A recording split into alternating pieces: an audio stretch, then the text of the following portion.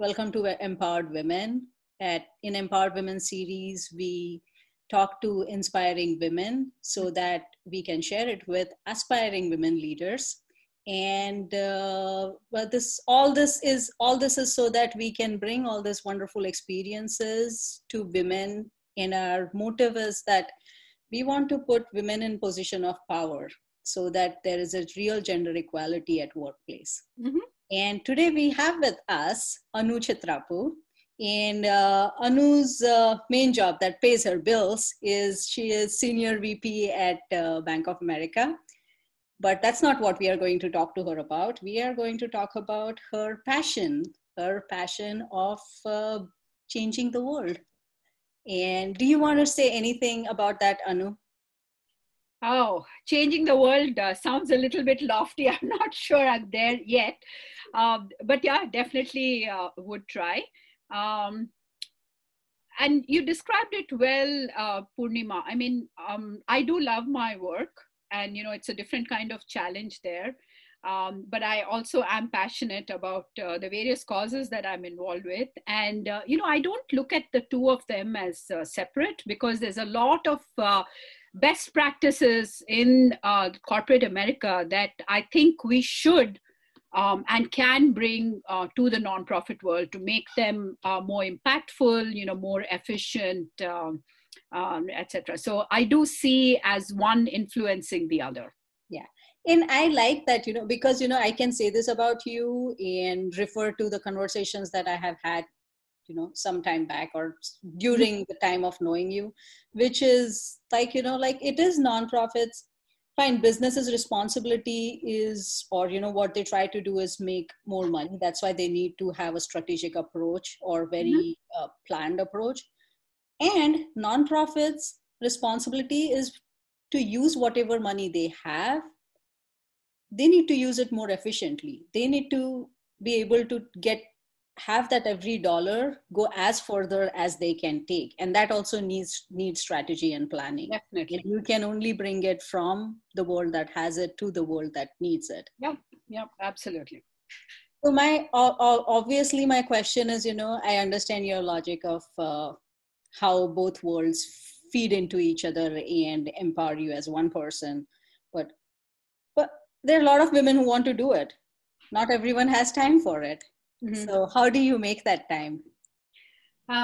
So I'll say this, Purnima, I think everything is about time management. When someone tells me, oh, I'm like so busy, I don't have, I really question, because even CEOs of Fortune 500 companies, they do have time for their passion. So I do think it's a matter of where your priorities are and how much passion you have for something that you want to do. And if you are truly passionate, I do believe you can make the time. And the time is it's not like, you set aside time separately from there. Every now and then, sometimes I'm on a plane going from Boston somewhere and I'm sitting on the plane. There's not much you can do on the plane. Yeah, I do see people working sometimes, but that's the time when, I take out my laptop or even just on my iPhone and I'm typing up some notes for something that I'm working with, some cause related stuff, or I have some idea and I say, oh, let me just quickly type it up so I don't forget. So you can steal moments here and there, at least to put your thoughts down, and then in the weekend spend time and, just hash out the full plan. So yeah, I'm not one to say I'm so busy that I really don't have time, or maybe I'm not that busy. That's if you're, it's like other way of saying that I know how to manage my time well. That's why I'm not busy. Yeah, maybe. But and it's also priority, right? Like, what's your priority? Is your priority to watch a Netflix movie, or is your priority to meet with friends, or is your priority cooking a favorite dish? It's different from different people, and I'm not saying neither is right or wrong. I think it's what you like and what you choose to do, and everybody needs to decide their priorities for themselves. Absolutely. Yeah, I am very thankful that for the world, I'm thankful that your priority is your nonprofit world. And I don't think I mentioned it, but Anu is involved almost in every nonprofit in Greater Boston area. Like we can do that game. We can do that game one time, Anu, that, I can list out the nonprofits in Greater Boston area. And if you have never ever done anything for one of them, then we can say that. How did that happen? Okay, I think there's a little bit of exaggeration here, but it's something that, I think I started like maybe 25 years back, even when my kids were very young. I always felt that I needed something other than just work and kids to get myself involved with and feel like, I think that I can help out in some way. And, there are many nonprofits in Boston that are great nonprofits. And of course, many of them targeting causes in India, which are very close to my heart. And they are run by, fantastic group of people who are very successful in the for-profit world also, and they're bringing the best practices. So there's a lot to learn from them. Not just from the nonprofit world, but even just when you work with them on a cause, right? There is opportunity to learn a lot from them. So that's how I started getting involved. And then, one thing led to another, and every cause that I heard about, I was like, oh, wow, that can be really impactful. So, a little bit of getting excited with everything. I know people have said that about me, but every nonprofit idea I hear about, I'm like, wow, that is really impactful. Why didn't I think about it? So that's how I got involved with everything. Which is kind of true, I really admire people who can, pick up one cause and dedicate their entire life to a cause. Mm. And I am also kind of a person where, I feel like there's so many things which are important. It's not one thing or the other. Right. There are so many things which need to be done. Yeah. And if it's not your primary profession, then it's easier to do wherever you can make an impact, wherever you can bring about that change. Yeah. So I'm always curious about, like, when was the first time that you told me that, you started because you wanted to do something bigger than yourself. Do you remember your first experience, or how did it start? Yeah, my first experience, actually, I have to give complete credit to my mom. So I'm the youngest of 4 siblings. And my earliest memories of, working with some organization are after my older 3 siblings would be sent off to school, and I was not yet in school, my mother would take me with her to Cheshire Home, which was an orphanage, and this was in Burnpur in West Bengal. So I would go with her, and she would teach the kids there, and I would just play with, like, whichever kid was willing to play with me. So I formed like a group of friends with all the special children there, and I never thought of it as like anything different or a cause. I thought this is what everyone did.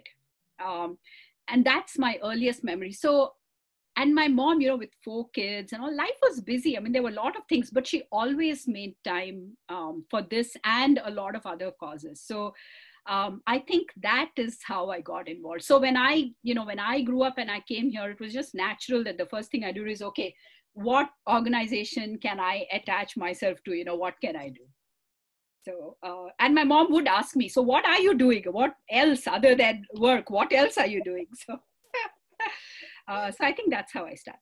So it feels like a family culture. It feels like that's how I was brought up, and that's how you live a life. Definitely. Yeah. Isn't that a beautiful thing? I think, it should be part of all children's growing up process, that what you do for the community, what you do for the society is as important as what you do for yourself.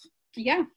Yeah. And when you grow up with that, right, you don't actually question it as, or you don't even think like, hey, I'm doing something special or something, right? It's something that I think it's every person's responsibility, and you just do it for that reason.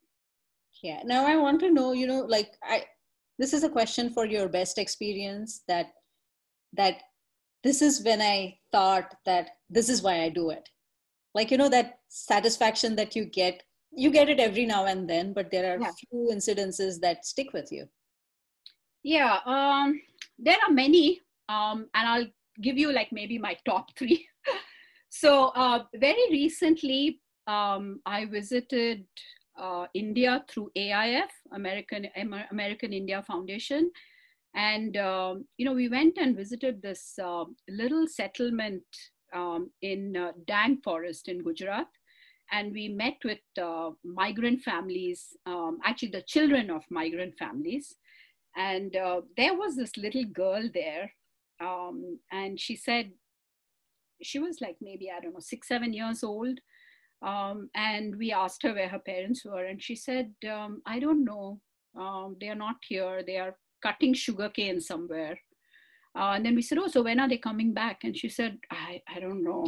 I don't know when they'll come back. When were they last here? She said, maybe a year back. I mean, it was just a few months, but she didn't have that concept of, and AIF is doing some really good work with these migrant families. There are these after school programs where they teach the kids and bring the kids up to par with their peers. Because typically these migrant families, they either take their children with them wherever they are going, and as a result, the children don't have proper education, or they leave the kids behind in the village and go away. And, little kids are looking after other little kids. Like a 10-year-old sibling may be looking after like 6 and 7-year-old sibling. And so you can imagine, school is not going to be that important part of their everyday living. So I met that we saw a lot of kids, but this particular kid, just because I spoke with her and I took pictures with her and all that, just stuck in my mind. And then we came back here. And as soon as we came back here, the COVID thing, hit really badly, and things got shut down here. We are all in our homes. And then we realized that the parents of these kids are still in the cities where they're working. And, they probably don't even have a way to reach the villages. And I just couldn't help but think about, like, I wonder what's happening to this girl and the other kids we met and their parents. And then we read the article in New York Times, and there was a lot of focus on the migrant families. And it suddenly felt like so real, the need that those migrant families had. And then AIF started working quickly, pivoting the model and saying, okay, we can't do the schools right now because they can't go there, but let's use the money we have, make sure that all these families have food and shelter, little books that they dropped off in their houses, etc. And that was the moment, right, that I felt, I'm so glad I went on that trip with AIF, and I actually met these migrant families. And I'm so glad I'm part of AIF, because here is something that we are doing which can actually change people's lives. So that was the moment, one of the moments I would say, where I really felt very, I don't know, I can't explain that feeling, the feeling that you get, not that, oh, I contributed to this or something, but that I was right there and I know what these people are going through. So that was one big moment for me. The other is my sisters and I, we have a social enterprise. It's called Nirvana. And it all started because my mother, she was totally into recycling. So she kept telling us, you shouldn't waste fabric. Even if you can't wear it anymore, I'm sure you can make stuff with it. And she started making little products. So we have a group of women in Chennai who make products, and then we sell them, and then so we pay them for making the products, we save fabric, and then whatever profits we get from the sales, we put it back into women empowerment. So we pay fees for their children, particularly if they're girl children. We buy sewing machines for them, stuff like that. And they come to the center where there are sewing machines, and a lot of them don't even own their own. They do their work and they go. Last year when I went to India, one of the women who works there, she said to me, she said, this has really changed my life, because now my husband is actually looking at me with respect. And that to me was like, what, even if we could do it just for that one woman, that's fine. And it's so important, right? Economic independence. Unless you have that, in India, in those, I'm not saying everywhere this is the same and all families are not the same, but typically this is a problem. It's like if you don't have economic independence, you don't get the equality or the respect that you. Yeah. It's not just that woman that you talked about in Nirvana, that financial independence changed the way she was perceived. She started looking at herself differently. Yeah, it gives you confidence when you, yeah. So it's not just a woman who's making bags in a nonprofit. It's women at all levels, right, everywhere. And just wanted to mention that. Yeah, no, it's true. It's true. There is a confidence that comes with economic independence and equality and all of that. And I really don't. I know sometimes people say, "Oh, you need to be a working woman for you to be happy, or for your husband or your home." I don't believe that at all. I think that is not the definition in my mind of empowered. It's not the job. It's a whole lot of other things that make up the whole. Yeah. So. It's economic independence is not just whether you work outside of home or not work. It's just economic independence. Yeah. It's that it is. It's not you earning money, but it's you having enough money to be able to support yourself or be able to make decisions in the household or whatever. Yeah. Again, I do think that sometimes, people do get misguided with like this whole notion of what does women's liberty mean, or like, what is freedom, what is empowerment, and what is, I don't think that being allowed to just, smoking or drinking, that is any sort of empowerment or freedom. And I hate movies that focus on that as the new empowered woman. You absolutely hate those movies, because I feel you're giving such a wrong message. There's so much we can do. I mean, we already know that smoking causes all these problems. So, but just because men are doing it, are we so stupid that that's what we want? And I feel that's what they bring us down to when they say, when movies show that the modern empowered woman is smoking. I mean, I don't want to get started on that. That's not the topic of conversation, but you get what I mean. Yes, and I totally agree with you. It's the perception, and real life shows movies, and movies influence real life. So I am sure there are women who might feel that, oh, so this is what freedom looks like. Yeah. Anyways, I because I want to keep it brief. Yeah, sure. Go ahead. There is one more question. I know I was the key part of not keeping it brief because I just couldn't help talking to Anu. I'll take that as a compliment. Yes, yeah. I enjoy talking to you a lot. And so I want to know, you talked about positive experiences, and I know that, it's not always beautiful things and glories and success and victories. Was there any experience that made you feel, oh God, I just don't want to do this anymore? Or, that frustrating moments that come and go. Does anything come to your mind? No, I'll say most, almost everyone I've worked with, they're very close to the cause. And once you can separate all the noise from the cause and say, okay, this is the cause and this is what I'm here for, you can sort of get over that frustration. But I will say, if the people in a nonprofit make it more about themselves than the cause, and, it's like jostling for a position and, here is me and I am this and I am that, I don't tend to do well with such organizations. And in the past, there has been at least one case where I said, okay, I'm out of here. I think, you guys can do this on your own. I still believe in the cause, all that. But for me, I don't like it when it becomes about the people and not about the cause.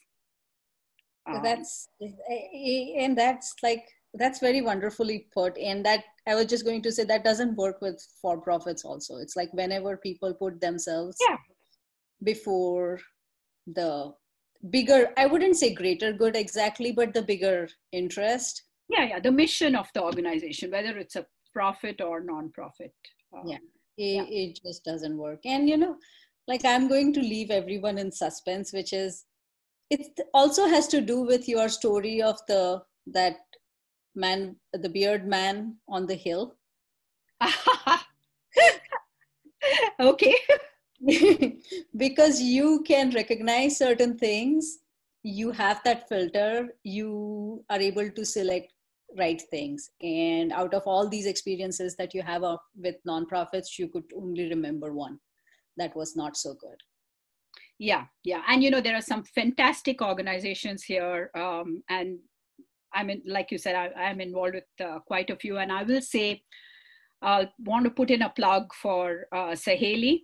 I've been involved with Saheli for a very long time, and the work they do is just fantastic. I mean, I kept thinking when I joined Saheli earlier that another 10 years we won't need this kind of service, and that will be great.